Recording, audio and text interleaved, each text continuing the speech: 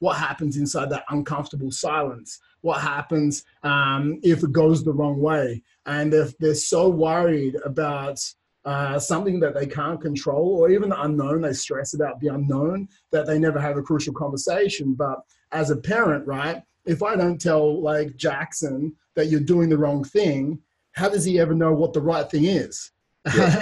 and it's explaining it to him, like, and this is what I believe brings belonging in, right? Like, Jackson sometimes is literally losing his fucking mind. He's 4 years old, right? So he's losing his mind. They can't even control their brain properly sometimes. And I'll give him a little tap on the butt, but I'll have to bring in, I try not to yell at him. I'll give him a smack on the butt, like jolt him a little bit. I'll be like, Jax, okay, this is not the right thing right now. Tell me what you were trying to achieve with this. Or, Jax, that is not the right way we do that. And like, it's giving him that feedback and then asking him, like, what do you think is a better way to achieve the outcome that you were trying to get? Especially with Jax is 4 and Finn's 18 months or nearly coming into 2. Like, if he's doing the wrong thing and he can hurt Finn, like, it's so crucial that he understands not to do that way again. And when we look at staff, we do like feedback Fridays every Friday in every single gym, where it's like, open up the talk in the management meeting.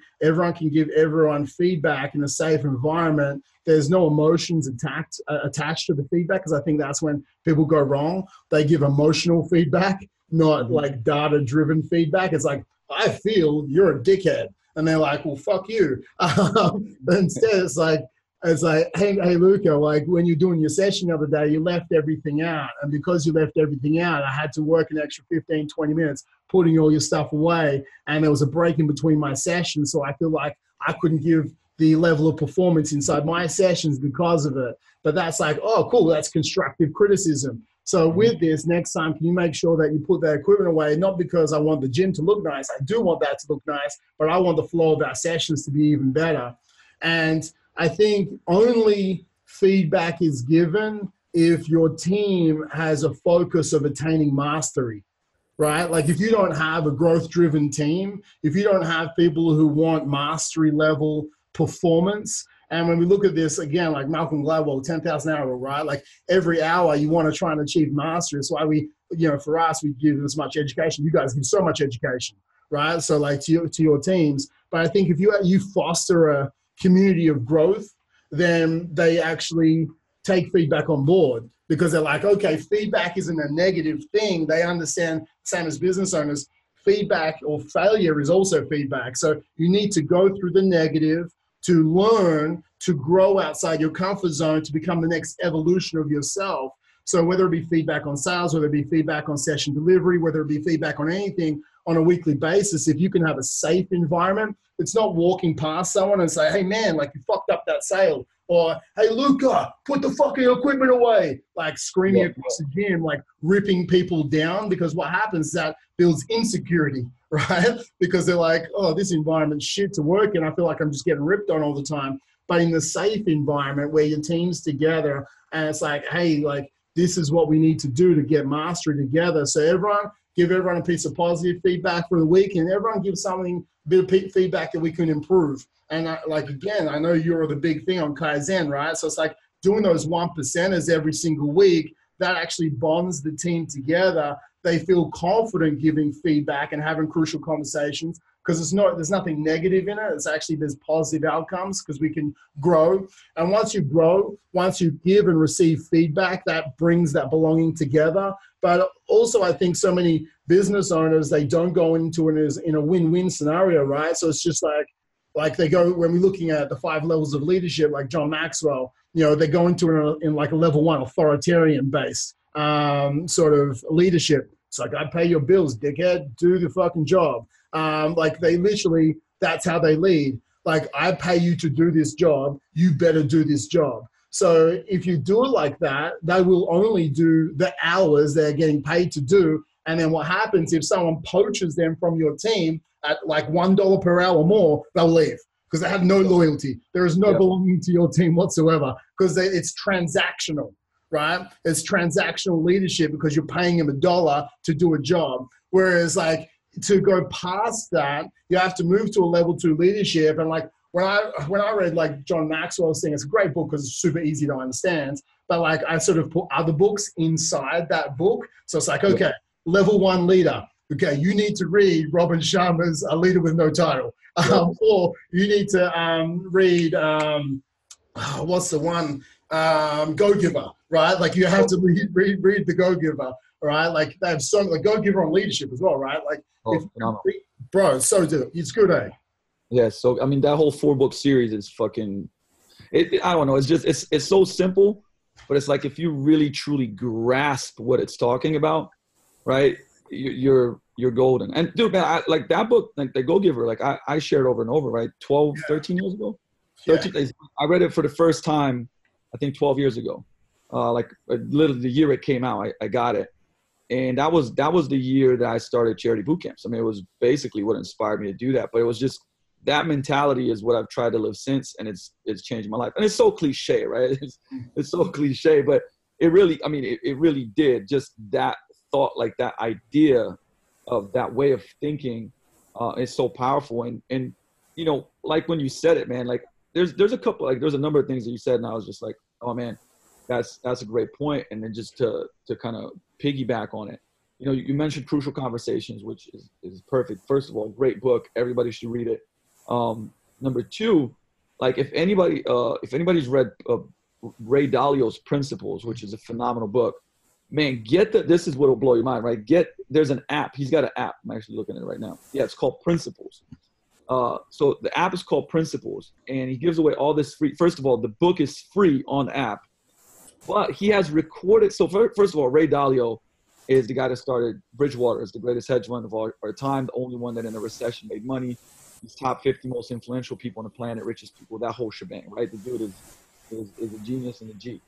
And so they have a meritocracy inside of the business, which means that everybody has feedback, right?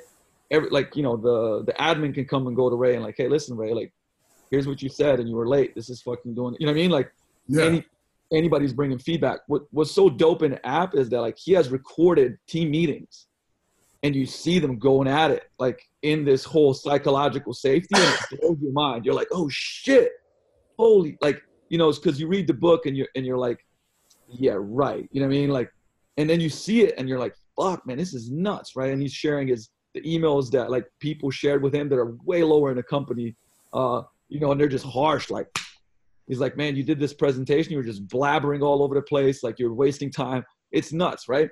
But I think it's powerful to see that, because that the greatest leaders, you know, they're very vulnerable. They're very like, hey, like I fucked up. I made a mistake. You know, people feeling comfortable and going, hey man, like you said that you're going to do that and you didn't do it. And here's what happened. Like, this is how it affected the whole team, right? Because then you're like, oh shit, man, I don't want to do that again, right? But as long as you come to the table and everybody knows that, you know, you're doing that to grow. And so once again, like, you need people that understand that. Because like, once your people go like, I know that this person wants me to get better and be better because it'll be better for my life. So this criticism isn't a personal attack. It is actually them caring about me to do better, you know, and like, that's a game changer. And that first part, psychological safety, is what creates that, right? Because it allows people to open up and mess up and share their kind of like, hey, here's the facts, right? Here's what happened. And the second part of that is avoiding, I think it's called avoiding status management. I mean, that's like the you know, the businessy word to say, avoid status management. But like, hey, did you ever the spaghetti and marshmallow test, building the tower? Yeah. So that's like, you know, building the tallest tower. This was, man, I don't even know when it was first created, but pretty much what you do is you get tape, uncooked spaghetti, and a marshmallow. Yep. Right? And I can't remember how many. I think it's 12. We did it at the TFW Summit this past year, and it's like basically you got 15 minutes, and 12 or 15 minutes, and you got to build the tallest tower out of these strings of spaghetti, tape, and the marshmallow has to be on top, right? And so here's what's crazy, right? When this study started, you know, they were putting up kindergartners against students who went to business school, CEOs, entrepreneurs, just, you know, all types of very, I would say, business savvy people. And over and over again, the kindergartners crushed all the other people, like accountants, like I said, bosses, CEOs, business school students, which you'd be like, man, that makes no sense in the world. Yeah. And then they started studying why. And dude, not only, listen to this shit though. The average tower was 14 inches tall, not 14 centimeters tall, 14 centimeters tall. The kindergartners' average tower was like 21, I think. Like they just blasted them out of the room, right? And when they went back and realized what they did, why that happened was that the kids were like communicate very little, right? It was just like, hey, give me that, right? Oh, here's your tape. This won't work. Just right. They were just going. They were focused on the outcome, which was building the biggest tower. Little communication, or should I say, it was just very clear and very direct, and nobody was taking it personally. With the other groups, what started happening is everybody had like the status, right? The CEO was like, well, shit, I'm the CEO if I run shit, right? And if somebody was like, hey, man, give me that tape. Let's do this. Automatically, they're like the ego. Well, no, let's do it my way, right? Well, so there was so much more bickering and like these pushes and pulls of power, right? Mm-hmm. That everything slowed down. And the thing that they were there to do, which is to build the biggest tower, didn't happen. Where the kids were just going back and forth. And really, they were just worried about how to succeed at the mission. And so thinking about that, right? Like, in your company, team, organization, whatever, is there's this battle between status management, right? Or do people feel like, let's work together to achieve this outcome? Because I don't know, like for instance, I try to, like, this is what happens a lot, right? Oh man, the bathroom's like really like fucking nasty and the cleaner's not coming in until tomorrow, right? And then you can have like the coach or even like me, right? Well, I don't do that, right? Because it's like, well, I don't do that. That's not my role. See, the thing is, do you think in roles or do you think in outcomes? If our outcome is have a clean place for our members, make sure that stuff is on point, then you do the thing because we're focused more about the outcome, right? So, and this is how you create, you get people that perform beyond the sum of its parts, and the team is like 4x, than if they like than the actual individual, right? So you got to ask yourself, what are the ways that you encourage unrestricted feedback from everybody on the team? You know what I mean? Use things like open forum, brainstorming meetings, like brain think, like get together and like describe meetings in a different way. So they're not like, oh, fucking, this is this meeting. Somebody's going to, the boss is going to come and tell us what to do or talk, and then we're all going to leave and nobody does shit, right? And no red tape. Literally, I think that's like that next level of leadership, right? So if you go past crucial conversations into level 3, which is when like it's production, I think it's called level 3 in his 5 levels of leadership. That's when you have open forum feedback, but also you aren't saying, hey, this is how we grow the business. You go, hey, how should we grow the business? Or how can we get better customer experience? And like what we look at is some of our meetings, like for that, for example, it's like, okay, guys, over the next 30 days or next 90 days, our goal is to increase member retention from 90% to 95 or 95 to 96%, whatever it is, right? It's like, everyone, what I want you to do is I'm going to give everyone 3 minutes to write down 5 ways they think that they can achieve a better customer experience. It might be you and 4 of your team members, right? And everyone has their own piece of paper and they write it down and say, okay, guys, we're going to put every single idea up on the board. And if you say an idea and someone else says that idea, then we'll just put like a +1 next to it. And all of a sudden you have like 20 ideas come up, a couple of them +1s next to it. And if the +1s, well, they could be good. And that like means we're common thinking. But what we do now as a team is like, okay, so if we can implement just 3 and you're allowed 3 votes, okay, on these ideas, what we do is we can go vote 1, vote 2, vote 3, and the ones with the highest votes, that's what the ones we'll actually implement over the next 90 days. So the team members have ownership over what we're implementing to the business. And rather than being told, this is how you do it, Luca, they're going, this is what we want to do. And so if someone has ownership over an idea, that means they'll actually work harder to implement that idea because they helped come up with it. And then what you do then is you're like, okay, cool. We've got these 3 ideas, guys. Now what I want you to do is I want you to work in pairs. I want you to come up with a procedure. If we have like 5 steps or 6 steps to rolling out this procedure, I want you guys to think there. I want you guys to think there. And you're going to make a flow of how we roll this out. I'm going to give you 5 minutes each, and it's like 5 steps. And then we come back together. They'll present their 5 steps. They'll present their 5 steps. And we'll make this amalgamation of the 5 steps to roll out this new customer experience idea. And then all of a sudden, as a team, as a collaboration is what wins games, right? Mm-hmm. Like, so it's like we collaborated together to pick the top ways to increase member experience, and they have ownership over it, and they told us how they were going to do it, and this is the outcome we're trying to achieve as a team. So no matter what, this is what we do. When you were thinking, man, like you said the marshmallow test, and I never thought about this, like you were talking about the marshmallow and the spaghetti and stuff, and that I've done that before. It was pretty cool, that experiment. But then you made me think of, like, you know, the marshmallow test on delayed gratification, where it's like successful. Yeah, and it's like, here's one marshmallow. You get 1 marshmallow now, or if you wait an hour or something like that, you can have 2. Right? Yeah. And it's like, you know, some kids like just ate the marshmallows straight away. And you're like, okay, cool. Your success factor in life is they followed these kids for like 40 years. And the ones with the delayed gratification had a high success level in life. It made me think, and I never actually thought of this before. You know Tony Hsieh with Zappos, right? Yeah, yeah. They do when they hire people, where they give them like $1,000 and they allow $2,000. It's like it's $3,000 to leave. Yeah. They give them $3,000 to leave. Yeah. That's literally the marshmallow test. It's a fucking great thing. I could do like $300 maybe.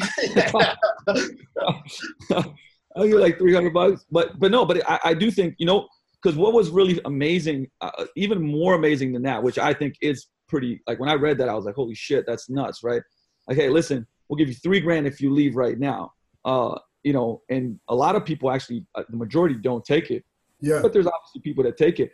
The second thing was that they're they have a lot of call center people that make, you know, in the 30 thousands of dollars and get offers for like 10, 15 grand more, and they won't leave because of the culture, right? Because they also love how much, I would say, autonomy they get and how much contribution they get, which is, you know, and I think we're moving more and more so into a world of, and I was reading a study on this too, like as far as, you know, that whether it's millennials, but just in general, that people will take like lower wages to be a part of a company that has more meaning, you know, that has more fulfillment and purpose for them.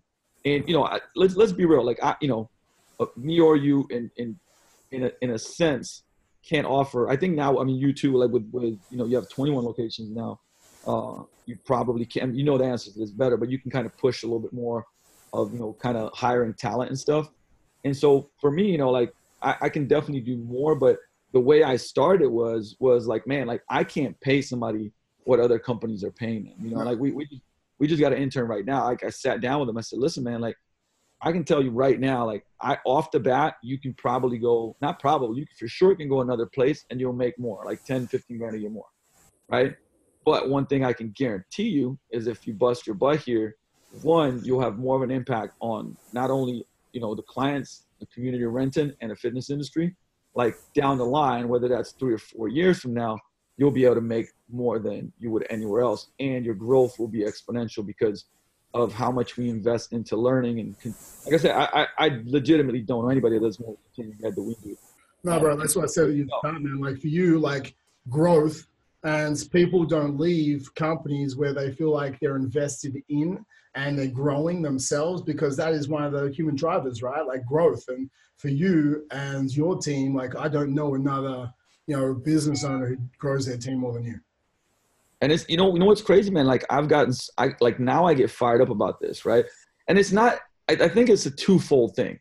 I think it's smart for business, but I truly don't, that's not my driver, right? Like I look at like, how can, you know, and the thing is people are going to come and go. That's just life sometimes, right? But I look at my coaches that have been with me and I'm like, how can I, you know, and that's what we're working on now, get them to basically give them this platform to grow on this platform. How can I give them more opportunity?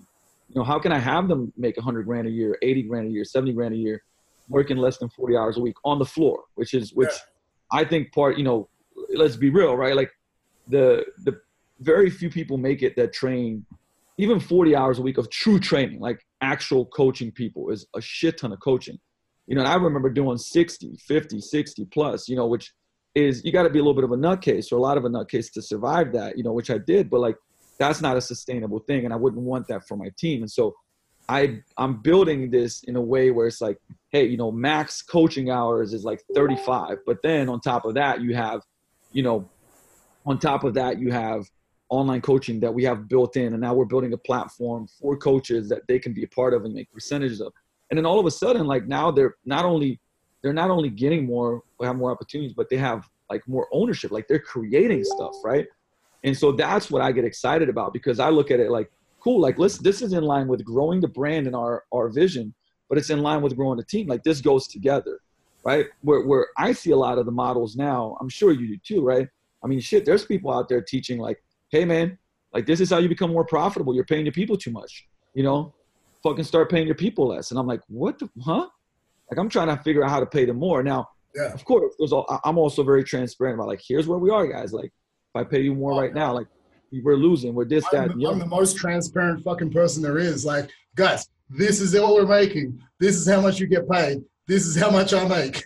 Like for us, for me to give you more, we need to make more. So let's look at whether we look at trying to help our clients with more supplements, or whether we go online and try and increase revenue there. Because for me, I only win if you win, because I can't remember the study or whatever it is, but it's like if you churn staff, it costs you so much more than actually. Wow, like it's fucking crazy. The thought, like just the thought of it for me, makes me actually fucking anxious. The thought of it, you know? And it's so much. It's not even just it's the money, but it's time, it's everything. Yeah. And that brings me to like I think a lot of people. Here's I think a big mistake in industry and in any business, not just this fitness business, but is that owners think that they need to inspire and motivate, right? And I call this thing it's navigation over inspiration, right? Yeah. And part of the responsibility of you is, you know, with your team is to create a clear, relatable, like actionable outlook of the future that like you all are working towards. Like that's part of your vision, right? And so you have to guide and navigate like where we're going and where you're going. That's more important, right? Than like firing somebody up, because that shit is not gonna, like, it's not gonna stay, right? But if they have navigation, like that's way more powerful. Okay, so put it this way: what's one habit that's shared by successful groups? Sneak previewing future relationships, making small but telling connections between now and a vision of the future. That's an actual quote I had written down here. And you know, the kicker is like how you navigate versus constantly come in and try to fire people up. People got to see where we're going, and then they have to connect to that fucking goal. So like, I'll give you a specific example, right? I had to sit down with Theo the other day, and like same thing, like, you know, sometimes like we have talk about crucial conversations. We'll sit down and it's, you know, if we don't talk for a long enough time or have one-on-ones, we kind of both go this way, right? And then everybody creates their own narrative. Oh man, I'm not being valued, or this is happening, or that's happening. Like I have a different narrative, you know, and we have a conversation, and sometimes a tough conversation, we come on the same page. And I'm like, hey, man, I want, you know, what I see you becoming is the director of coaching, right? And here's what that looks like, you know, and because I also, you know, had this conversation, what do you love to do? And it's like, I love to do this and I want to take it here. And I'm like, man, I see the same thing. And here's what I was thinking, you know, in the next year, in the next 18 months, like this is really where, you know, you could grow and do this. And all of a sudden at the end of a 2-hour dinner, you know, it's like, guess what? Navigation. We're both looking at the same place and excited about it, you know what I mean? Which kind of pulls back to like the 3 things that we were talking about, right? Number 1, psychological safety, to have this tough conversation, right? Working together and not like battling to a common goal, and then navigating instead of inspiring. And, you know, and we're on the same path, on the same page, and now we can start working towards that, you know? And obviously this is something that is a consistent thing. It's not like a, hey, we did it one time. Like you have to constantly do it. And, you know, to give you an example of how powerful this is, like, and how important stories are in navigating as well, as if anybody has read like Adam Grant's, all the books by Adam Grant are dope, but like there's a book called Originals. But inside of that book, like basically what they did, it was like a call center. And you know, call centers like that raise money for colleges for basically for funds for colleges. You know, you're making minimum wage. like ish, you're not doing really good. It's hard to be fired up. But dude, they made this one thing. Actually, it was University of Michigan. I got the study right here. So the volunteers at the Phonathon were calling alumni to raise money for scholarships. The study found that after a simple 5-minute presentation where the recipient of one of the scholarships came in and explained to the volunteers how much the scholarship had impacted his life and how grateful he was for it, the rate of calls made increased from 142% to 172% in money raised. 1 5-minute conversation. So basically what they had to do was a kid that actually got the scholarship that they were raising the money for came in and said, hey guys, I just wanted to share my story. My name is, I don't know their name, but they were like, what you guys are raising money for allowed me to go to college. It changed my life. It allowed me to do this and this and this and that. And now I'm like one of the first in my family to even go through school. And I'm so fortunate and happy and grateful. And thank you so much. 5 minutes, and it increased sales by 30% sales by 70% and calls by 40%.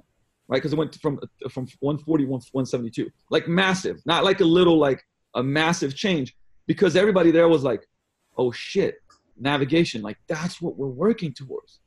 Yeah. Fuck, you know what I mean? And like in the gym, that could be like, hey guys, like I just want to share a story, and it might be a video of it. It might be like what somebody said, and go like, hey, this is Melissa's story. Like I didn't even know it, but I wanted to share it with you guys because all of you have been involved in helping her change. And there's these life-altering emotional stories, and it's like, then, the people can go like, fuck, man, like this is what we do. Yeah. Holy shit, right? Like, and so this is, and that's why studying the psychology of I would say like, social sciences, right? Like environmental sciences is so important, because how do you get people to go in the direction that you want them to go? That will obviously benefit them as well, right? Like it's so important, man. It's so important. That's the whole thing, man. Like my goal with RBT was like 10,000 lives. Like, that's what we try and look towards as a company. But like at an individual club level, it's like 200 lives. And it's like, you want to have a video like RBT, each member, each year, 200 lives, RBT changed my life because, and it's like ... Because, it's like weight loss. That's like the physical that you can see, but that's not how it changed their life. Like, I feel more confident on a daily basis. I'm happier. I have more energy. I can play with my kids. My relationship is better. I like, for us, every time that anyone is doing a sales call, the reason why they get afraid is because they're afraid of the fact of rejection. We talked about this before, but I'm sure just like that video that you said that guys watch, if you have some videos that you play about the lives changed in your, challenge or in your business or whatever it is. And it's like, if it wasn't for X business, my life would be here. And because of X business, my life is now here. And if you can take that mindset into every single sales call, and it's like the faster you dial, the more likely you are to change a life today. And it's like, I don't say when I talk to guys, how many sales you made today? It's like, how many life-changing conversations have you made today? Because that's what we're in it for. We're in it for changing lives, not for making sales. Making a sale just allows us to change the life. Without sales, we can't change lives. And I think the more you can intertwine those two, we have less fear of rejection, and you fight for the sale harder, because it's like, if I'm going to call you up, you have all these negative experiences going on. You've been let down by all these gyms in the past. They were trying to fucking give you pizza whilst you were training, or donuts, whatever the fuck gyms do now. And like, they are this transactional, right? And that's what they have in their head. It's just another gym trying to take fucking money off me, who's just going to let me down in the end. So you know what? I saw this ad on Facebook or wherever the hell I saw it, and you know what? I don't want to sign up for this now. Instead, if you go, okay, I know this is going to happen, and this isn't them saying no to our product, it's them saying no to their past experiences. So then if I can relate to them on a deeper level and go, no, we aren't like that. We're about you and changing your life. And I understand you might say, I can't afford it, but that's you thinking in your head, just that's an objection I can get away with. And it's like, no, I'm going to work through this. Oh, I can't fit in. It's like, no, we're going to recreate priorities in your life because this is going to make you feel more energy. You said that was important. It's like, whatever they say to you, you need to overcome that objection, because your will to change lives is bigger than their fear to get started. And it's like, that's just a navigation, man. Like what you were saying, like it's Yeah. giving them a clear outcome. It's like, what does success mean to them? And what does this success mean to the company? And that's when you get that production-based leadership. And also, like, I guess one of the laws, like, again, John Maxwell talks about these 21 laws. Like, I talk about him a lot because I reckon he's one of the best leaders of all time. Like, the way he actually. Yeah, no. I think that people don't, with John C. Maxwell, I'm probably lying if I say I have every book, but I have 90% of the books. Yeah, same. And I'm going through them, and I've gone through a ton, but I've just like in the last, 6 months, I probably bought like 30 of them, 40 of them. And, I think because he's so cliche, it's John C. Maxwell, right? That people don't get him anymore, but it's phenomenal stuff. And the thing is that like a lot of it just has tons of wisdom from a lot of other leaders. Like he does a great job curating all this. Right? Oh, 100%. And I would encourage people to brainwash themselves with these books, right? Because once again, we started with saying, like I said, well, it's awareness, right? What happens for me, like when I read these books, is that like when I read things over and over, now it's like when you buy a car, right? And then all of a sudden, fucking, you see all the cars like yours, right? This is the same thing. You start reading books on culture, leadership, on communication, on, like I said, being a better active listener, whatever it is in that realm. All of a sudden, the awareness starts coming up. Like, oh, wow, like I have these bad habits. Shit. Oh, wow, I noticed this in that person, right? That's why, because somebody goes like, why would you read, like, Luca, you read like 9 books on the same thing in a row. I'm like, yeah, dude, because like I want to create so much awareness around this topic that I want to get better at, that like I'm going to start having like shit be like, oh shit, I'm complaining. No complaining rule. Find a solution. You know what I mean? Like, and that's why I feel like it's so important. Like, so you keep bringing up John C. Maxwell. I'm glad you do. It's like, man, because there's so much good stuff in those books, that like everybody should like not only like read, but just live that shit. Honestly, man, I think like for you, you're one of the most inquisitive people that I know. Like I praise you to actually a lot of people. Like 2 things I think your biggest strengths as a person. Like I suck at networking, and I've told you this like personally to you. Like your greatest strength is you collaborate and communicate with everyone. And it's like you catch up with someone, you'll reach out afterwards and say, hey man, it was so good seeing you, or you'll send them a gift. Like literally your relationship, your ability to create relationships is fucking insane. But your other one, which is more so to this point, is like you are so inquisitive. I think so many of us go through life and like, I don't know, like I know you went to like college, but like I think people go through school and then they go through college or university. I never went, but like they get taught, read this, and they never actually became inquisitive enough to read what they want to read or learn what they want to learn and ask questions around society and themselves. So they stop learning. Like I look again at my kids and like Jackson asks the fucking craziest shit on a daily basis. Like literally, why do the clouds move? And I'm like, okay, I'll fucking research for you. And like, I'll give him answers because like, I don't want to say because dad said so. Like I want him to be as curious as possible, because then if he understands that we can literally search out the answers as a child, then he can take that for the rest of his life. And for you, you have this mentality that is like a kid, which is you are so curious on a fucking daily basis. That's why your knowledge consumption is so high, because if you don't know the answer, you want to find the answer, but then you do like what Tony Robbins says, and why he does like his like fucking 17-hour days in the courses. It's like immersion. So it's like, okay, I'm going to learn this thing on leadership. I'm going to read 7 books in a row because I'm immersing, have this immersion mentality. Whereas like if I can read as much as I possibly can, then my unconscious habits become conscious, and only when they become conscious, I can see the cues, and then I can recorrect them so I can take myself in a new direction. Absolutely. Like, man, I and I think a lot of this has to do with the ego, right? Like, I don't know, it's so funny, man. Like I'm still at, I'll speak on stage and then even it's at my own event, then I'll go down in the first row and like take notes on the fucking person that's up there. And I think part of it, and like there was a time where I was like, man, I don't want to seem dumb, so I'm not gonna ask them. I gotta look smart. And now it's like, and I know more than I've ever known, right? like I feel dumber than I ever felt. And being able, I think that, you know, asking a ton gives permission to everybody else to go like, oh man, this guy knows his stuff. But man, he's always asking and taking notes. Like I always got notebooks with me. I always got books with me because I just feel like I don't know shit. Like I just feel so fucking stupid, you know, but like in a good way, right? It's the sensation of curiosity. It's like, it's literally, it's like when you talk about like Jax, you're like, ooh, like that, like that's the, you know, like what's this? What, can you show me that? Like, what do you mean by that? You know? And it's like, that's the shit that it does two things. It helps you learn. Yeah. And it makes the other person feel fucking a lot more, I would say, it makes you feel more interesting because you're interested in them. You know what I'm saying? So it's like a win-win.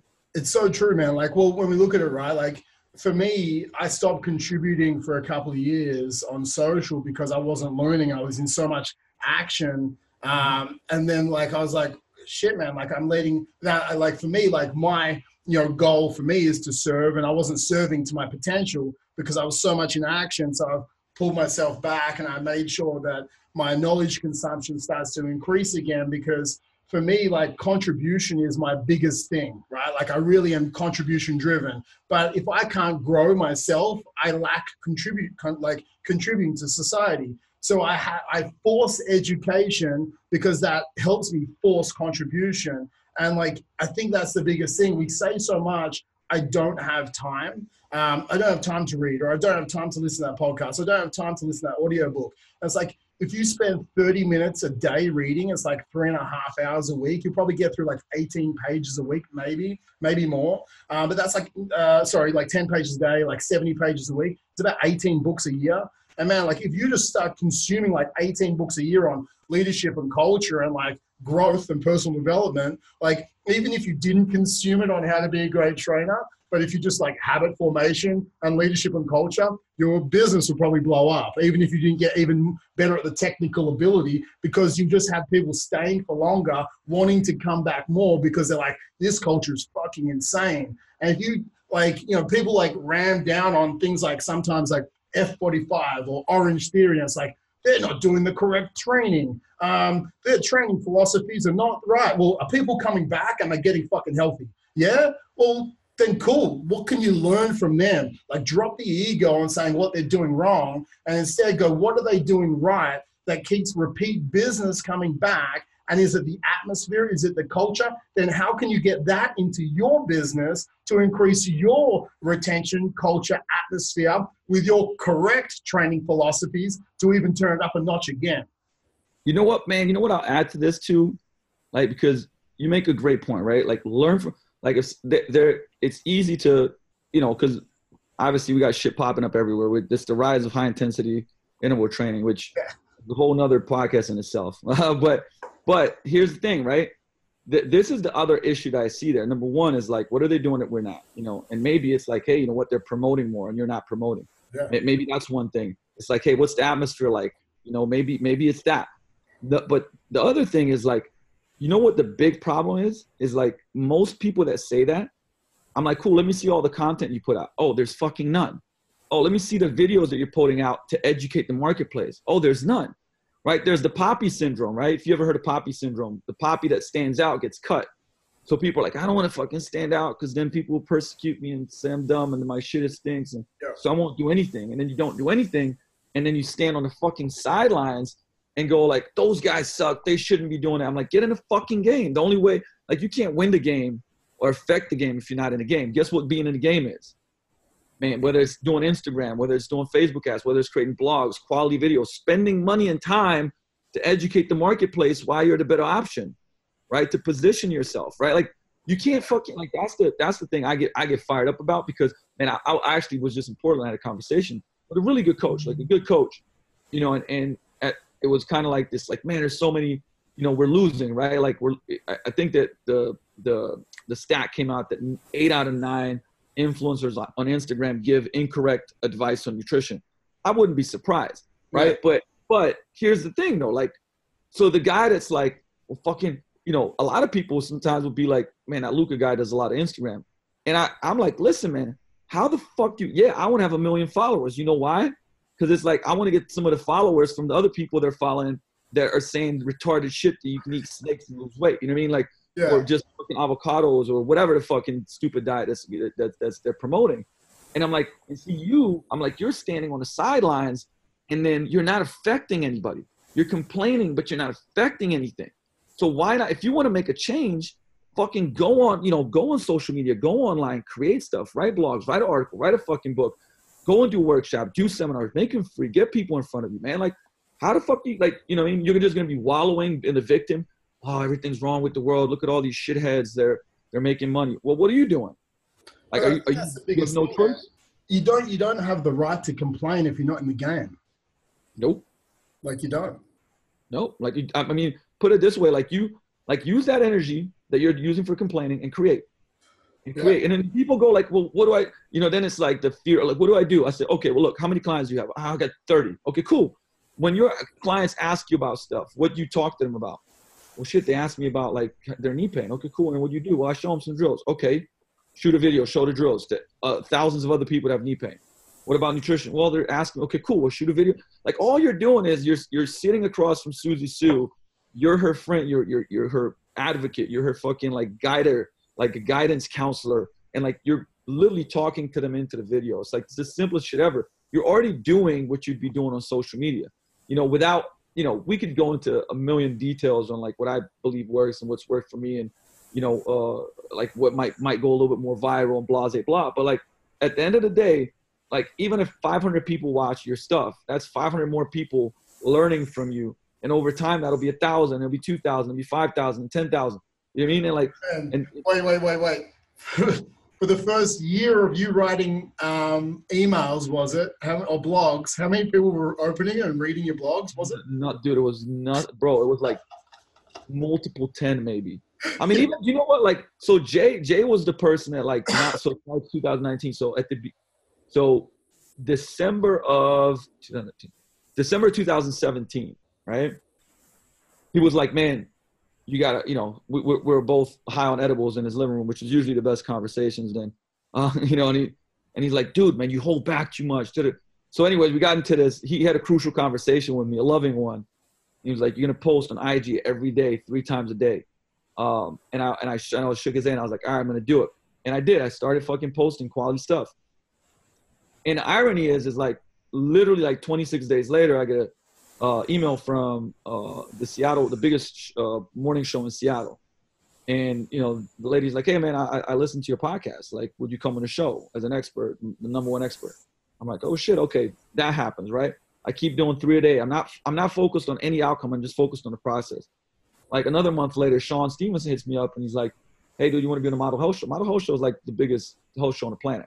Yeah. Right? Like 2-point-something million downloads a month, right? Fuck, man. I go on that, like, dope episode, crazy downloads. And I keep, like, thing is, I keep doing it. And all like, 6, 7, 8 months later, things start to happen a little bit more, right? And like literally for 1.5 years now, I've been posting about 3 a day. And it's just like one medium, but I'm trying to tell a story about this. All I gave a fuck about was like, let me put out quality content. And I had to, what I did? Like, it took more time. Some of the videos were a little higher end. So like I had to, obviously pay people to do it. So I was spending money, but not really making it back. But I knew what I was doing it, right? I knew the big picture. It's like Danny Meyer calls it, like, most people try to work for now money rather than later money. Now money is usually the quick fix. And here and there, you need now money. I don't know. You need to, I would say get some funds to upgrade, to get a new location, to, you're in a rut or something. Like, it happens. But your main strategy should be later money, because later money is like, what are we doing now that's quality, that's supporting the team, that's supporting this vision, that's focused on a great foundation and something that's unique and spectacular and will delight our clients versus the quick fucking thing. You know what I mean?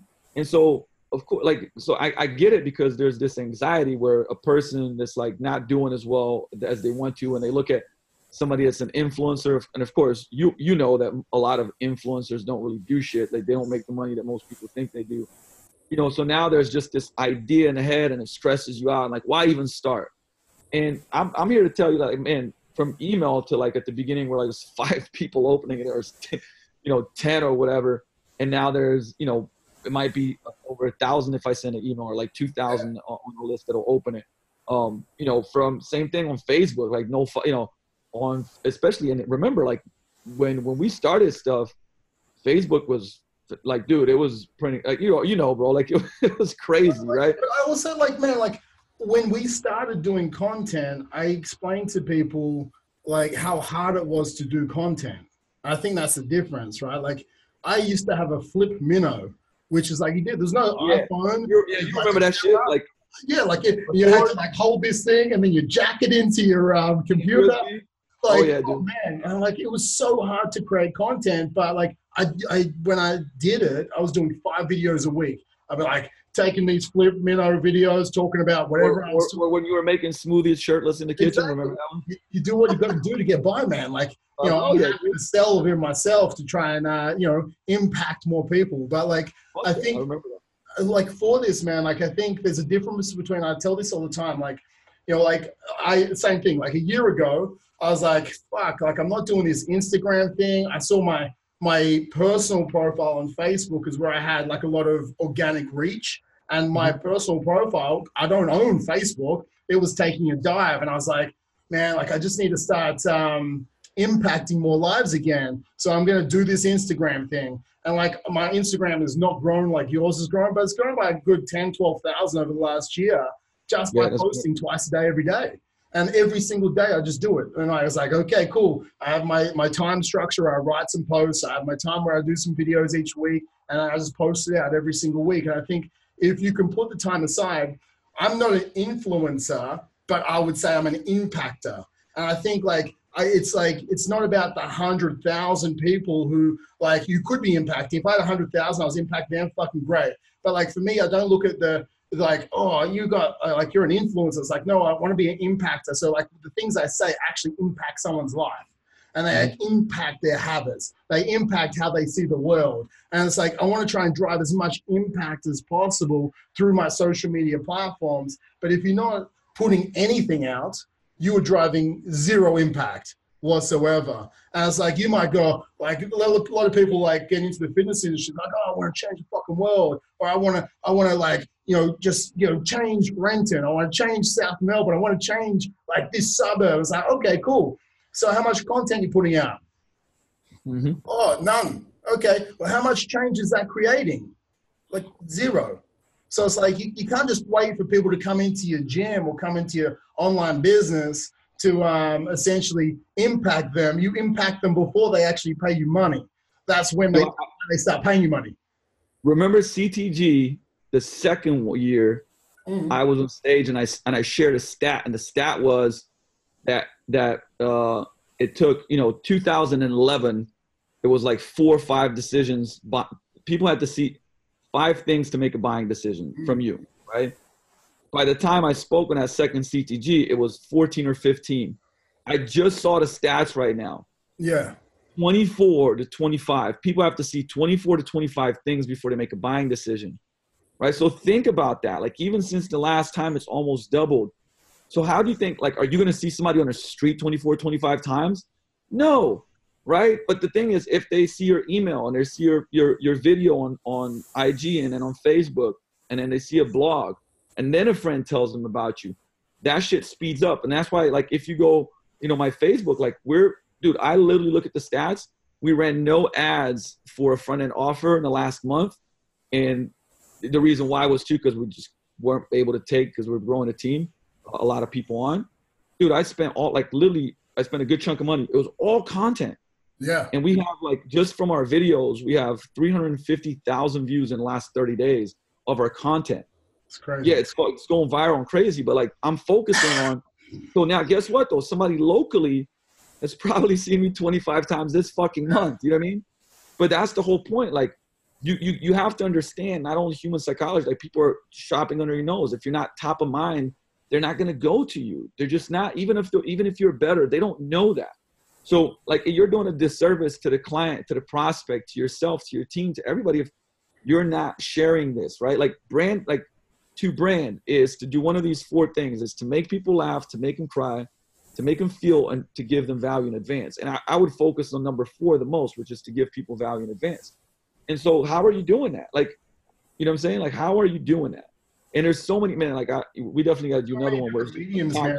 Like there's so many mediums to be able to do it. I think like some people are better at writing, some people are better at video, but just because you're not good at video doesn't mean you shouldn't try, right? And I think like I reflect back like to my first videos, and by no means I'm good now. I'm like, I do it and it's easier to get it going, and the flow gets so much easier now. But back in the day, it was like so forced. And like, that's okay. But again, 10,000 hour rule. Like the first time I ever did sales, I remember like I don't know how long you've been in the industry. Like I remember 16 years ago, like I was doing PT, and it's like I was doing a one-on-one session with someone. And at the end of the session, like it was a free trial session. At the end of the session, I'd be like, hope you enjoyed it. And I'd like literally walk off. And I'd walk off going, hope they get in touch with me. I didn't even know if they had my number. I was like, I hope they get in touch. That was my sales process because I was so scared about sales. And it's the same way people might be so scared about content right now. Mm-hmm. But then I got better and better at sales. And I was like, for me now, sales, like I'm so far past that 10,000 hour rule that it's just, I have a different mindset around sales now. It's the same thing about content, right? Like it will be awkward. You will be outside your comfort zone at the start. But like, then you'll get better and better and better. And it's like doing a video is just like, okay, hold the camera, shoot. You'll start doing lives instead of doing pre-recorded, edited versions, because all of a sudden you're so confident in front of the camera that you know that you're happy to do these live videos. And then what happens, the difference between doing a live video, like podcast, like we are right now, versus doing this like, okay, I need to make this like polished video, they actually get in touch with your authentic personality, and they go, that's who they are, that's who she is, or that's who he is. Like, I like that aura, or I like that passion. Because when you're doing pre-recorded, it's very hard to manufacture that passion.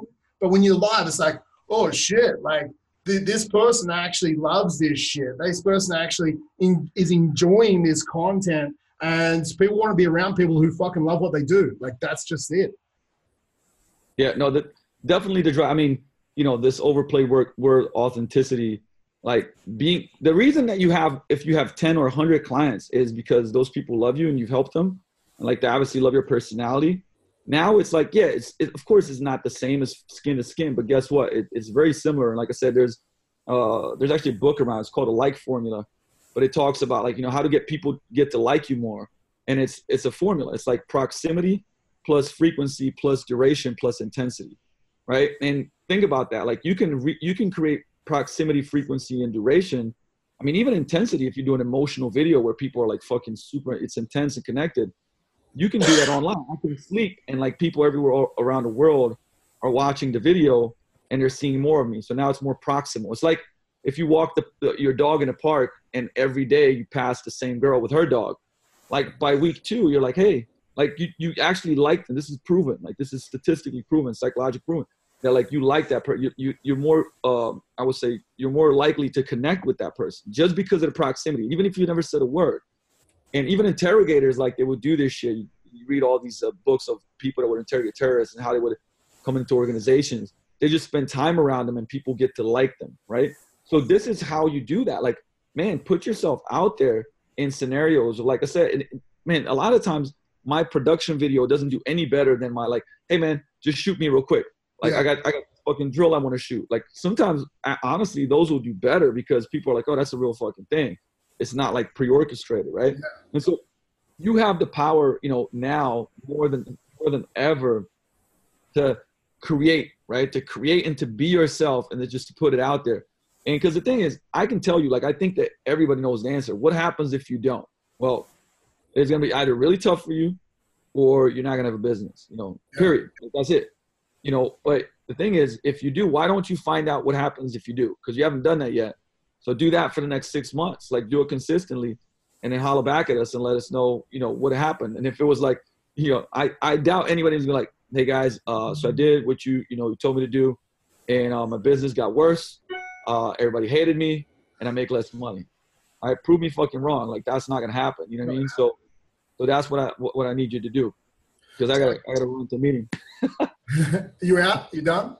I got like 5 minutes and I got to jet. Okay, cool. I think like the next thing, like when you're looking at leadership, last thing is like that next book I would say is Simon Sinek, leaders eat last, right? Because a lot of people then get stuck in production-based leadership, but then they never want to outsource themselves a little bit enough to be able to give more money to that team, knowing that you actually sacrifice your earning potential to then grow that team and then being in production by themselves. And you have to grow a leader within that team to lead that team. Your significance will drop, and you have to understand that team is going to eat before you do.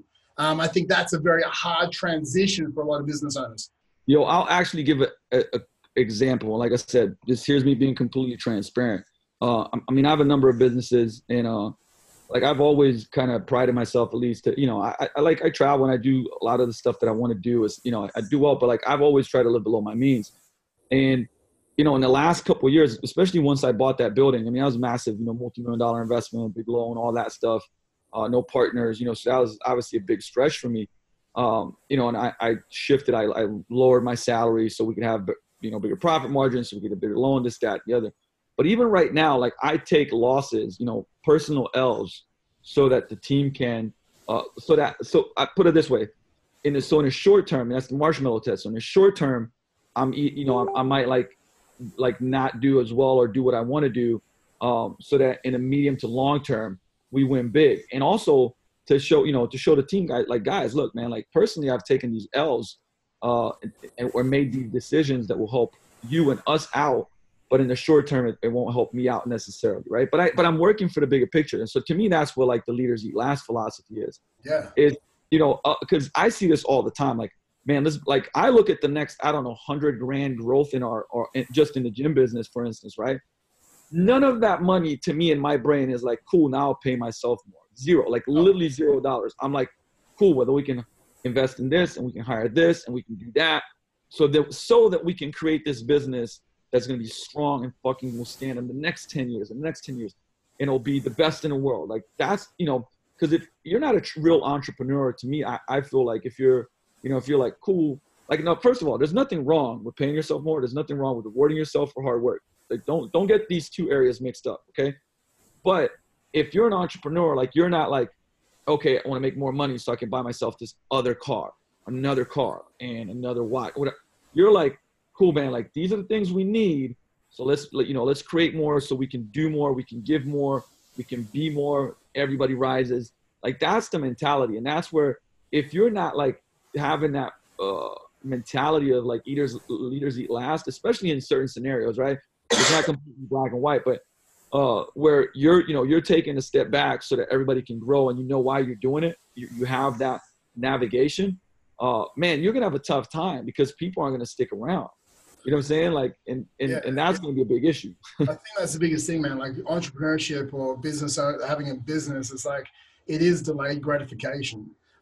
Posting on Instagram continuously for a year, 2 years, 3 years, that is delayed gratification. Like when I'm saying, as far as not like getting your likes, that sort of instant gratification, but growing an audience where you can truly impact, and not just buying some likes or whatever it is, but like impacting society on a deeper level, is delayed gratification, because you're going to post content, and you're like, oh, I've got a couple of likes, or I've got a couple of new followers. And not only after you start hitting that, tipping point, another good book, that you start to actually get this wave coming through, and you might get on TV, or you might get on a couple of podcasts, and that is your tipping point that just gives you the momentum to keep pushing forward. So I think that's another thing that everyone can understand. But man, obviously, thanks for today. We'll definitely do this again anyway, because we can talk all day about stuff.